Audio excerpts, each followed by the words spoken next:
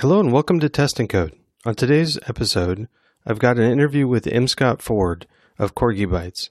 We talk about legacy code, of course, but we also talk about how he got started with his company and quite a few other topics like technical debt, process debt, software testing, and readable code, and a lot more. I think it's a great interview, and I think it's one that you'll get a lot of information out of, so I hope you enjoy it. Thank you to nerdlettering.com for sponsoring the show.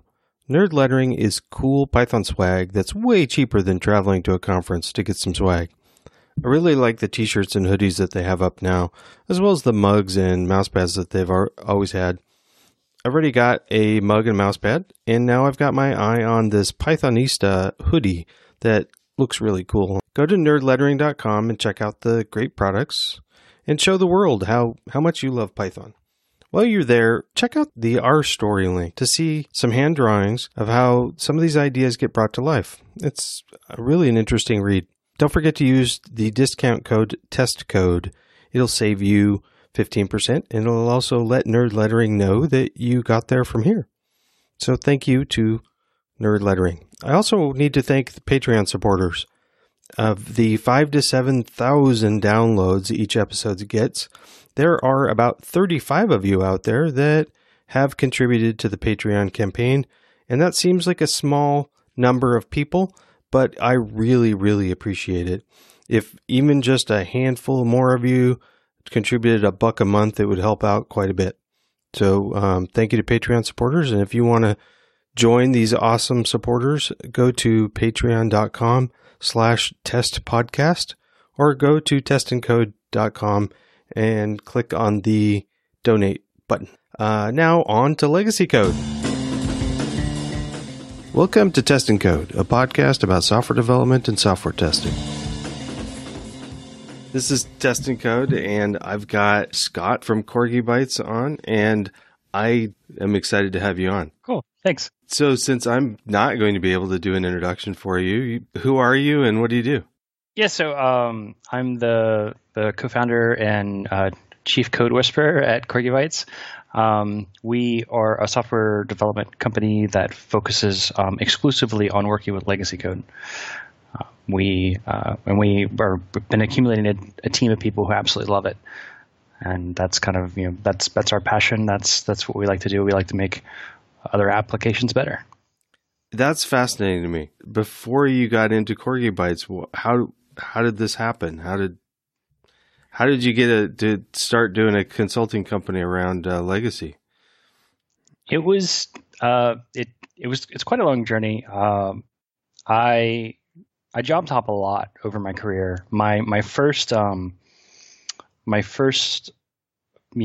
job doing any kind of like significant software development was on the X-31 experimental fighter, and I was working on the testing tools to help determine whether or not the aircraft was safe to fly.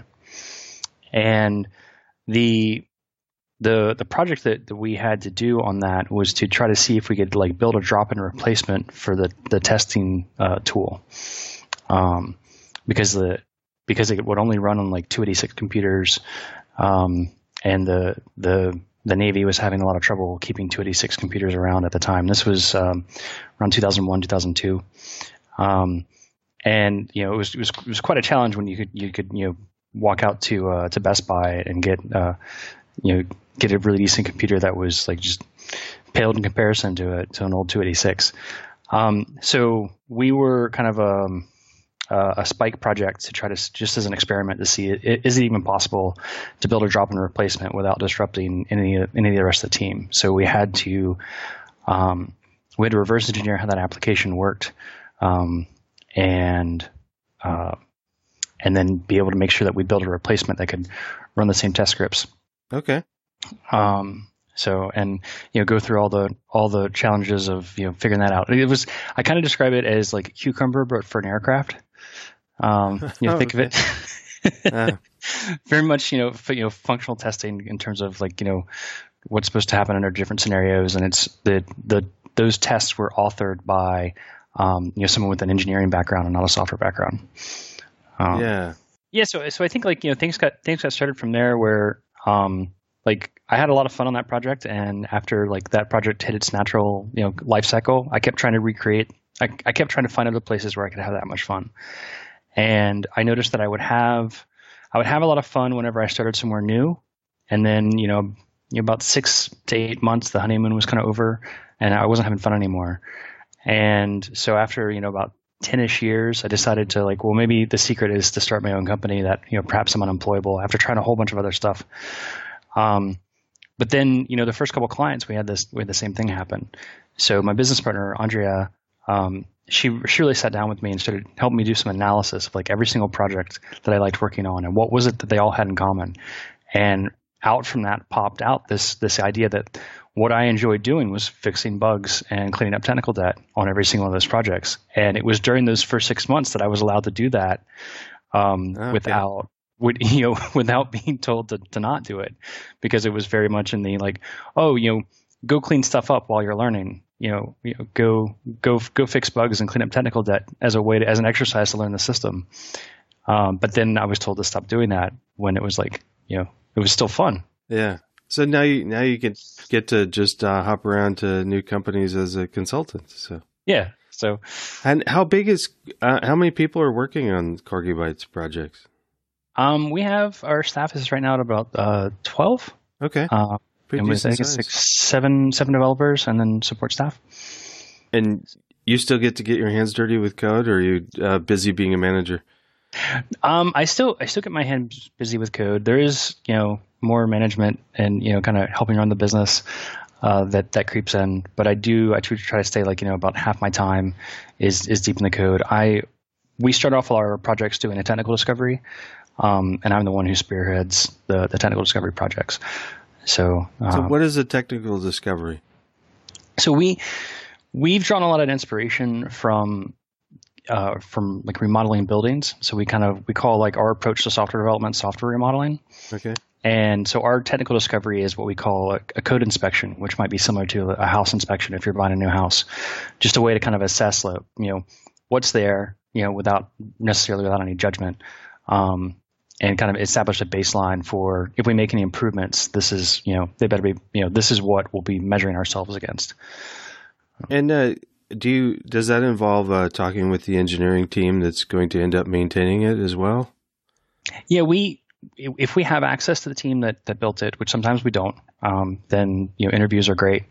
We try to keep them relatively short, about an hour or so. We don't like to eat up anybody's time a whole lot, and kind of be respectful of timelines that people are under. Okay. Our main, one of the main things that we're looking at is how well documented is the system, in terms of, and how maintainable is the system. So, as a legacy project, if it had to change hands abruptly from one team to another or from one developer to another, how detrimental would that be? And so that's one of the things we look at. So not having a whole lot of interaction, I think helps that. We do ask for where people think the trouble spots are, where they think we should be looking, and also kind of getting a heads up about if there's a particular area of the code base that's on the roadmap to just get completely cut, and then we won't spend a whole lot of time focusing on that piece. Okay. Now, after you guys leave, is it? Are you the people maintaining this code, or do you leave it in a state that it could be maintained by somebody in the company? We've done both, where we've been kind of maintaining these apps long term. So we'll do an inspection, and then from that inspection, we identify some things that we think would benefit in terms of paying down technical debt. Ways that the application can be improved, whether it's making the test suite better. Improving practices around deployment. There are a lot of different things we look at that go into making the development team more efficient. Is kind of the metric that we're looking at, and because I have this attitude that it's technical debt that slows your team down. Yeah. Right. And so and that's kind of where you observe the issue first, is that your team's not as productive as they once thought they were. And that's an indication that there's some kind of debt, whether it's process debt or technical debt. And, so taking the time to really look at those and hone in and help improve those. And sometimes we're the ones who take that on entirely because the previous team isn't around anymore. And so, we'll take a project from scratch, we'll take the project all by ourselves and start, doing the things that we suggest need to be done. And then, that'll get handed back over to another team. Like we have one client right now who, it was an application that was built by an offshore team, and that the relationship between the business and the team that built the software broke down. So we took over development, and we've been working with them for about a year. And now we've gotten the application to stable enough where it actually makes more sense for them to start hiring an internal development team to work on it. So we've kind of we've addressed the issues that they had that were coming out of the offshore team in terms of stability and the features that they wanted. So we've been able to turn that around and improve a lot of the metrics. And now they're getting ready to hire their own staff, and so we'll be transitioning back over to them. Okay. And what languages are you primarily working with, or is it across the board? So we take the approach of any language, any platform, any framework. I have this idea that the challenges for legacy code are there regardless of the language and the frameworks you're using, and that expertise in the language is always important, and we don't necessarily need someone who's only ever worked in that stack. So we've got people on our staff who have a lot of Ruby experience, a lot of Python experience, a lot of Java experience, a lot of .NET experience, and our projects are across the board as well. Up until probably, I would say the first maybe 5 or so clients we had were more Ruby on Rails than anything else. And then since then, it's been diversifying quite a bit. We've got more .NET clients. We actually have a Delphi 7 application that we're working on for Windows Desktop. And we're migrating that to the latest version of Delphi, and then we've got a Groovy on Grails project. Interesting. I don't usually think of Ruby as a legacy, but I thought you'd be working in Fortran or Lisp or something. Yeah. So we see, you can quickly get an application into a legacy state. And what we consider to be legacy is that there's no communication artifacts that are documenting the ideas for why you've built what you've built. Probably one of the best communication artifacts that we think is a test. So an automated test that describes how what you've built should work. But there are other artifacts of thought too. So decent commit messages in your source code repository. We've taken on projects that haven't had source code repositories, and so we haven't had any kind of history for why certain decisions were made or how the application has grown. That's one of the things we look at as part of our inspection. Is we look at the history in the source code repository to try to help us determine what files are changing more than others, and which ones might need more attention than others. I like that you focused on the question of why, because I've found that the why something is the way it is that's often the thing that you can't get by just looking at the code and running it and figuring it out. You can't figure out why. Right. The code will always show you what. Right. The code is the perfect documentation of what. Yeah. If you find yourself needing a better documentation of what, then you need to clean up the code, right? It's that simple. But the whys, the answers to the whys, those are always harder. And you brought up testing a couple times. I'm thinking that testing is a big part of these projects, and that you also want to get this done as fast as possible. Maybe not as fast as possible, but not wasting time. So do you have a pragmatic approach to testing, or what is your view on levels of testing and how do you write those? Yeah, so we like to kind of use tests for safety. So just try to make sure that that we're not breaking anything that we're touching, and that the things that we have built work the way we intend them to. That doesn't mean that we need a 100% exhaustive test suite from the start. A lot of times it may just mean that we want like one smoke test to help give us like a safety net for the area of the application we're touching. We also don't advocate to our clients that they, if they don't have a test suite, that they stop all feature development and build one from scratch. Like that, I'd consider that to be a poor investment. Instead, basically make a decision that from, if you have an app that doesn't have tests, make a decision that you're going to start adding them with everything you checked in. Okay. And so, kind of start taking the attitude of anything that you change is going to get covered by tests.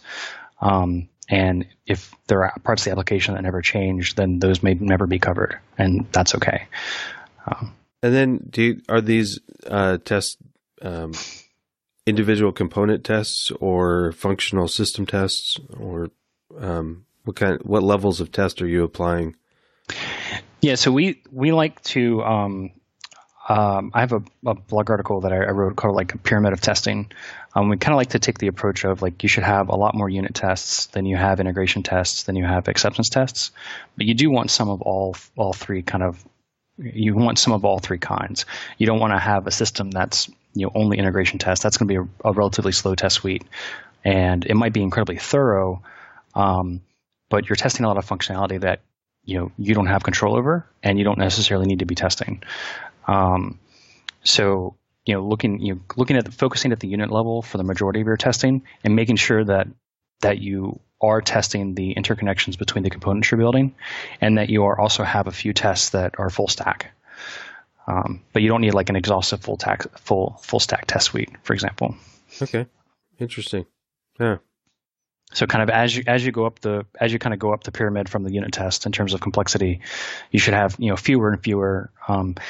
And I think there's some metrics that you can use for that too, like the for evaluating that. So I would think the code coverage for the unit tests, getting that to 100% is a valuable driver. But 100% code coverage for the acceptance tests, that's a waste of money. Huh.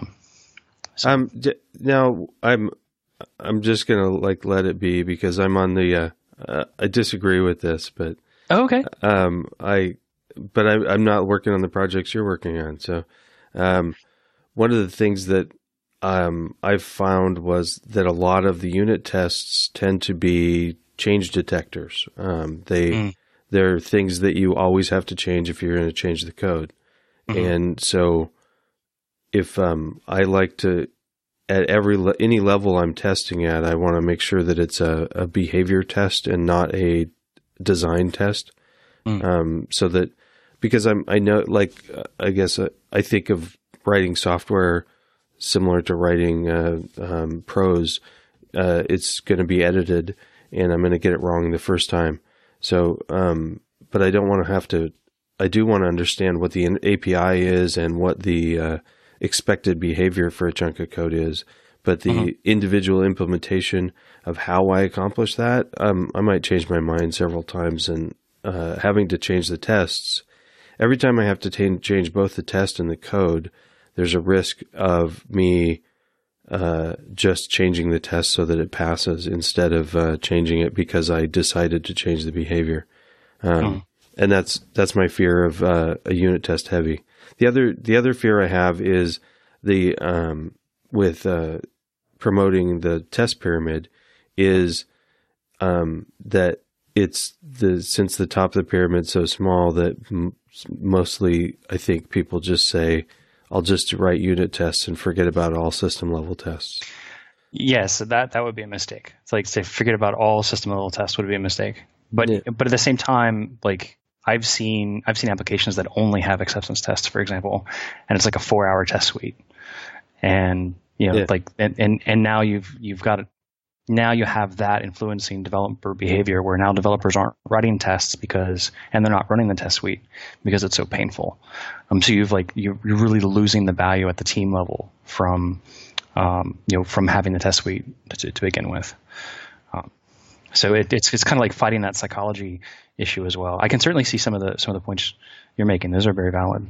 But you haven't found that an extensive unit test suite ever gets in the way of changing a design? It certainly does. It certainly does, and I don't see I guess I see the purpose of the unit test is not to, it's like, in as much as that it's testing design, it's testing the correctness of the design as it's intended. It's more the behavior tests that are making sure that you haven't altered behavior if you change design. But yeah, I would expect that unit tests would have to be changed drastically, and if you change the underlying code drastically. Okay. So if you go to an entirely new design, you're probably going to have to check a whole bunch of unit tests. And I wouldn't necessarily stress. I don't try to stress about keeping unit tests around that aren't really serving me anymore. I see that as like just kind of like any other blocks of code. If it's not the design that I want anymore, then it's going to get chucked, and the tests for the old design don't make sense anymore. And then for higher level tests, do you guys use like Cucumber-like tests, the English descriptions? Yeah, we do this from time to time. Especially for the clients that we like them most for scenarios where the client is involved in helping edit and write those. That's where I see the biggest benefit is when you're using that as a communication tool with someone who doesn't have as much technical experience. I think if you have the only people who are looking at the test suite are ones with a very, very high amount of technical experience, then some of the value of having the English-like test suite starts to fade away. I think you get more of that value when you're using that as a tool to communicate with the people who want the system to work a certain way, to help them be confident that it's working that way. Okay, so if you had like a programmer audience in the first place, you would probably use some other test framework? Yeah. Okay. Now, you also mentioned that sometimes processes need to change. Mm-hmm. What do you mean by that? Yeah, so like one would be using source control. Like that's a process change, right? So, yeah, sure. Like and there are projects out there that we've taken on that haven't had source control. Or they've been using source control, but all of their commits are along the lines of, like foobar style, messages, and there's not really a lot of information as to why things changed, or you have a lot of things changing at the same time, and it's unclear why. So, kind of encouraging the culture of starting to document why in your commit messages, in addition to what, having an issue tracking system where you're keeping track of what your issues are. That's a form of documentation, right? That's a form of why your system's needing to change. Issues were identified. There was a discussion on them. The issue was resolved somehow, whether it was decided not to fix it, or it was a glitch, or something that was wrong with the system itself and needed a source code change to address. That's a form of documentation for keeping track of like why your systems needed to change. We've worked on teams that haven't had those, haven't been using those either. Okay. And then other things that we really encourage is having an easy and repeatable deployment process. So we've also find that a lot of teams, a lot of the behavior that they adopt is based on how hard it is to deploy their app, and there are teams that we've worked with who, deployment for them is a very manual process that takes several hours. And backing that out, if something goes wrong or something is detected, takes just as long. Okay. So there's a lot of stress leading up to the deployment event and making sure that things are exactly right. So one of the things we really encourage is to try to get the deployment process to be as fast and as repeatable as possible, so that if you do have to back it out, you can back it out very quickly, and then you can start kind of gaining some confidence by deploying more often. Are you frequently or always working with web applications? Frequently, I would say most are web applications. We do have one Windows desktop app that we're working with, and kind of see deployment as building the installer package. Like that's the active. For the purposes of the development team anyway, like that's their deployable asset. Okay. And that's the thing that someone could use to then install. Do you recommend like staging a staging server then, or? Yeah, so we like to see some kind of staging environment that's used to communicate with people who are doing manual testing. There's certainly value in having humans do manual testing to the extent that humans are really good at thinking of things that thinking of ways to break things. So having a staging environment that creates that space to do some exploratory testing is always really valuable. Now, do you utilize your who are doing the manual tests for you guys, or for the code you're working on? Somebody within the company, or most often it's someone who has experience with how it's supposed to work after the change that's been made. That can be someone on our side, but we're more comfortable if it's someone who's on kind of inside the company and has really really intimate knowledge of what acceptance is for, or would know to try things that we haven't thought to try, right? Because the things we've thought of, we've likely written automated tests for. It's the things we haven't thought of that it's really valuable to have somebody go in and do a little manual testing. Since you probably work with companies, definitely more companies than I work with, since I'm only working at one company, what is the percentage of people that utilize a dedicated QA team versus people that have just their engineering staff do the testing? I don't know that the companies that we're looking at are necessarily representative as the industry as a whole. Most of the companies that we've seen don't have a dedicated QA. QA staff or dedicated QA resources. That's something that the team that's responsible for the application itself, which is almost always a mixture of software developers and people with business expertise. Yeah. Like that collective team ends up being responsible for the correctness of the system. Well, I'm seeing that more and more too. The reason why I bring it up is that the documentation for a lot of agile processes like Scrum and XP is still being done in places. There is an assumption there that there's a QA team that deals with it after the fact. I guess since I brought it up with the Agile and Scrum and stuff, do you utilize any iterative processes or recommend any?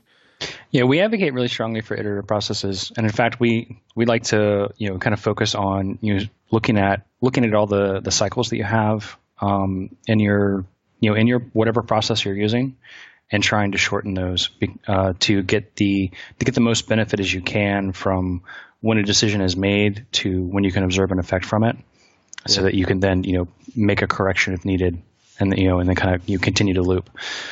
Even the waterfall processes have that built in where there's a decision made, and then you're able to see the outcome. You're able to see an outcome from that decision. I feel like the waterfall processes have a much longer time from initial decision to concrete outcome. And if the concrete outcome is determined to not be what's desired, then you do go through the process again. So even that is a cycle of sorts.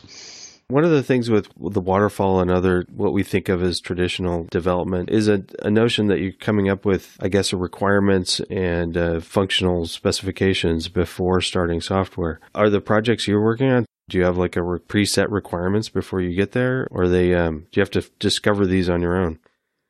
Yeah, it's almost all discovering as we go. Okay, and it's discovering by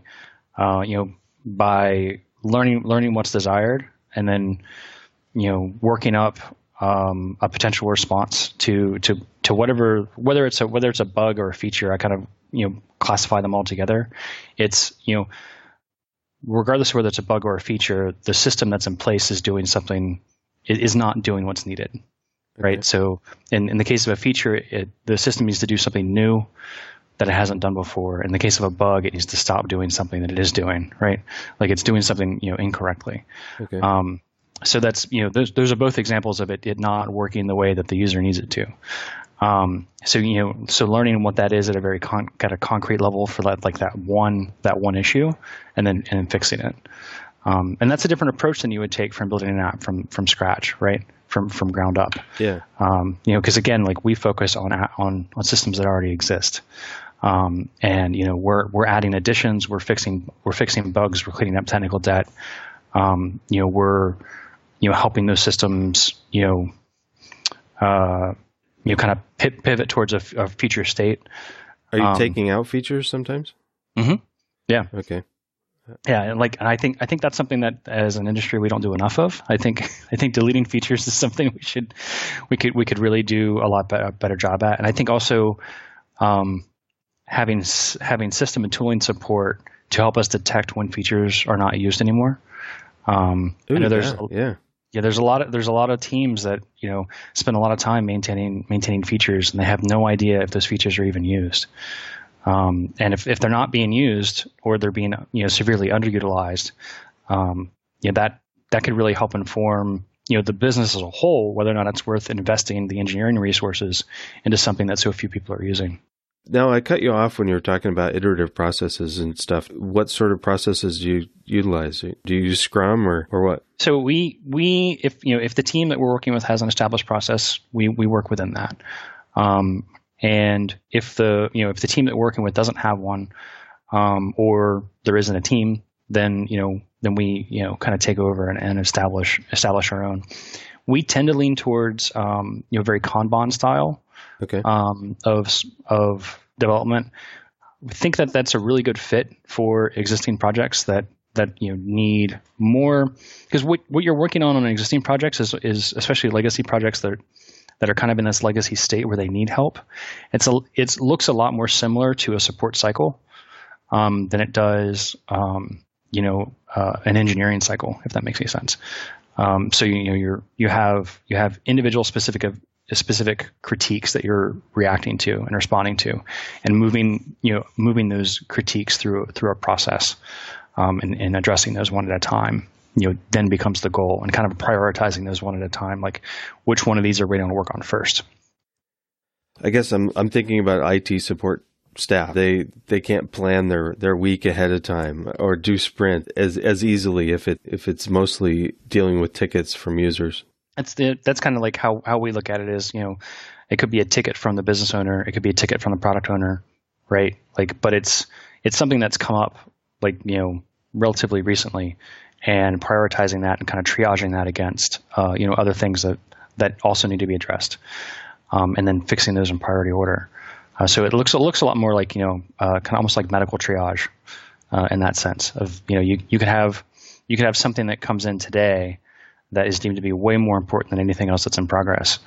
And what might make the most business sense is to halt work as cleanly as possible on the things you have open, so that you can start on this thing that's really critical. Now, the Kanban style, you're having items that you're going to work on and prioritize, but then they go through like a holding bucket thing, and then in process and done? Yeah, so you have some kind of, like, you almost always have those kind of three basic steps where you have it's ready to be worked on, it's being worked on, and it's completed. And you can have different phases of that. Like, you can have different aspects of what needs to be done. And that, so you can have a really complex workflow that a task moves through, including, like, it's ready for it to be manually tested, right? And then, okay, it's being manually tested. It was manually tested, as an example, or, it's being investigated. Right, or it's like ready for investigation. It's being investigated.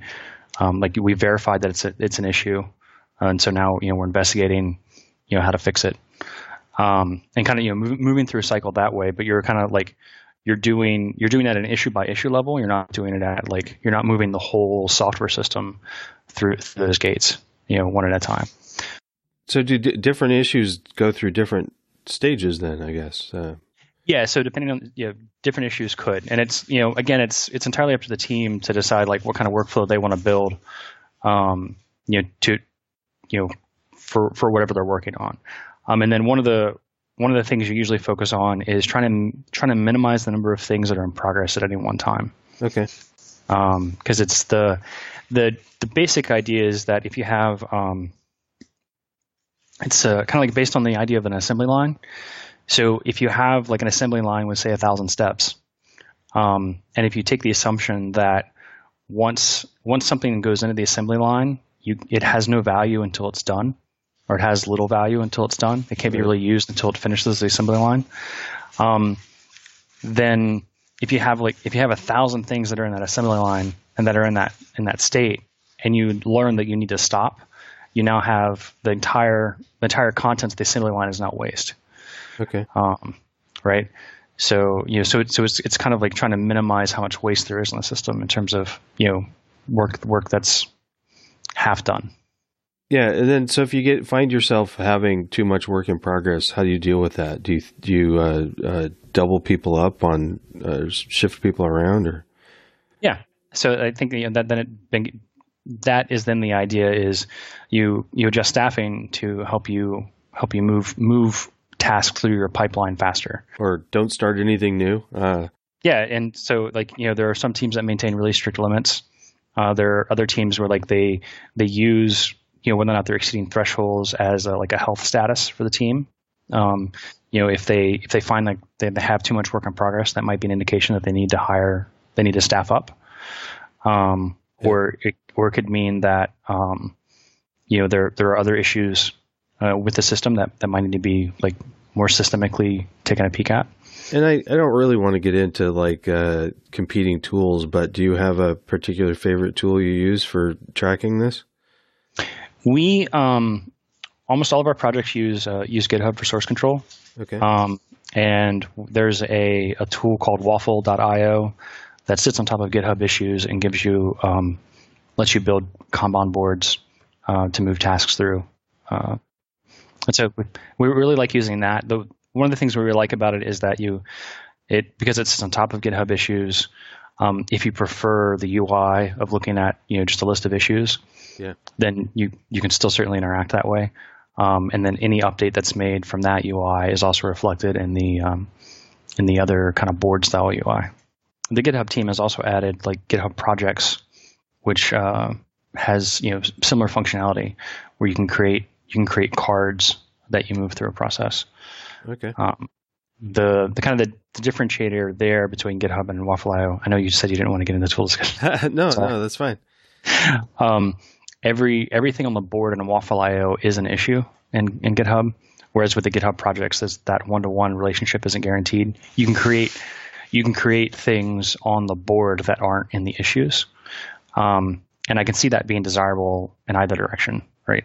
And I think for our purposes, our preferences really, we would like making sure there's a one-to-one correspondence. Okay. I think you've got an interesting company there, and I think a very pragmatic approach to how you deal with all of the process around it. Anything else you want to talk about that we should talk about with the legacy code or with testing or with process? So something that we really focus on is that I think hasn't been touched on is that whoever's done the work has done their best. And that's always our assumption going into any project. Okay. Is that whoever's worked on it before we got there, they did the best they could. They did the best they could with the constraints that they had. Some of those constraints might have been knowledge, some of them might have been experience, some of them might have been time, some of them might have been stress, right? But those were the constraints, and those constraints yielded that result. And so we try not to we don't, even when we're doing a code inspection, we're never who are these idiots? That's not something we would ever say.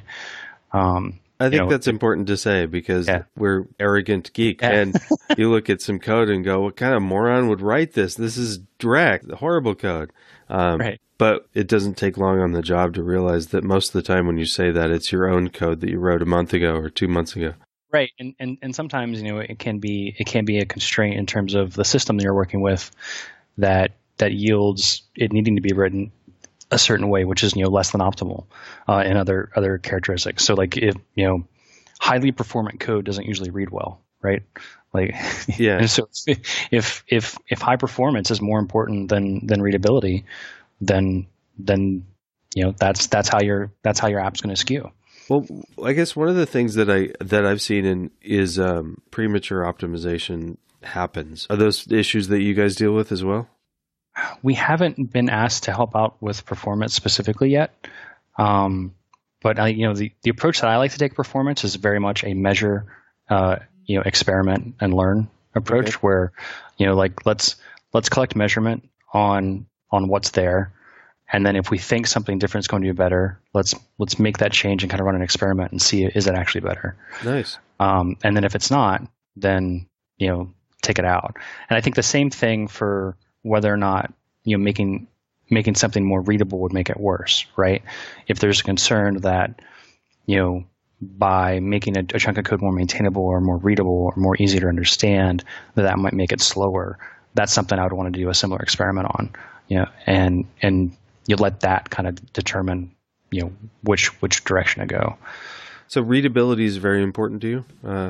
Yeah, readability is very important to me because, we, and I think it really should be across. I think it should be across the industry that we spend way more time reading code than we do writing code, and code is read by humans just as much, if not more so, than it's read by machines. And it being easy to read and understand by humans, I think is very important. Does that apply to test code as well? I do. Yeah, I do apply that to test code as well. Yeah, yeah. And I've seen some test code get pretty ugly, and like that's a cleanup area, right? You can have a test that's difficult to maintain, and a test that's difficult to understand as a result. Are you taking on new clients if there's somebody that has some legacy code that they need you to fix? Yep. Yeah, we're actively looking for new clients. We're as demand grows, we've been growing our team, and also if there are people out there who would love to focus on that that kind of work exclusively, kind of hitting us up to pass the resume along. Your website is Corgi Bytes, is that correct? Mm-hmm. Yep, corgibytes.com. I will throw that in the show notes, and thanks so much for talking to me today. Yeah, thanks. Thanks again to Patreon supporters and Nerd Lettering for sponsoring this episode. Show notes are at testingcode.com. Follow me on Twitter at Brian Ocken, or the show either at Test Podcast or at Test and Code. Thanks a lot.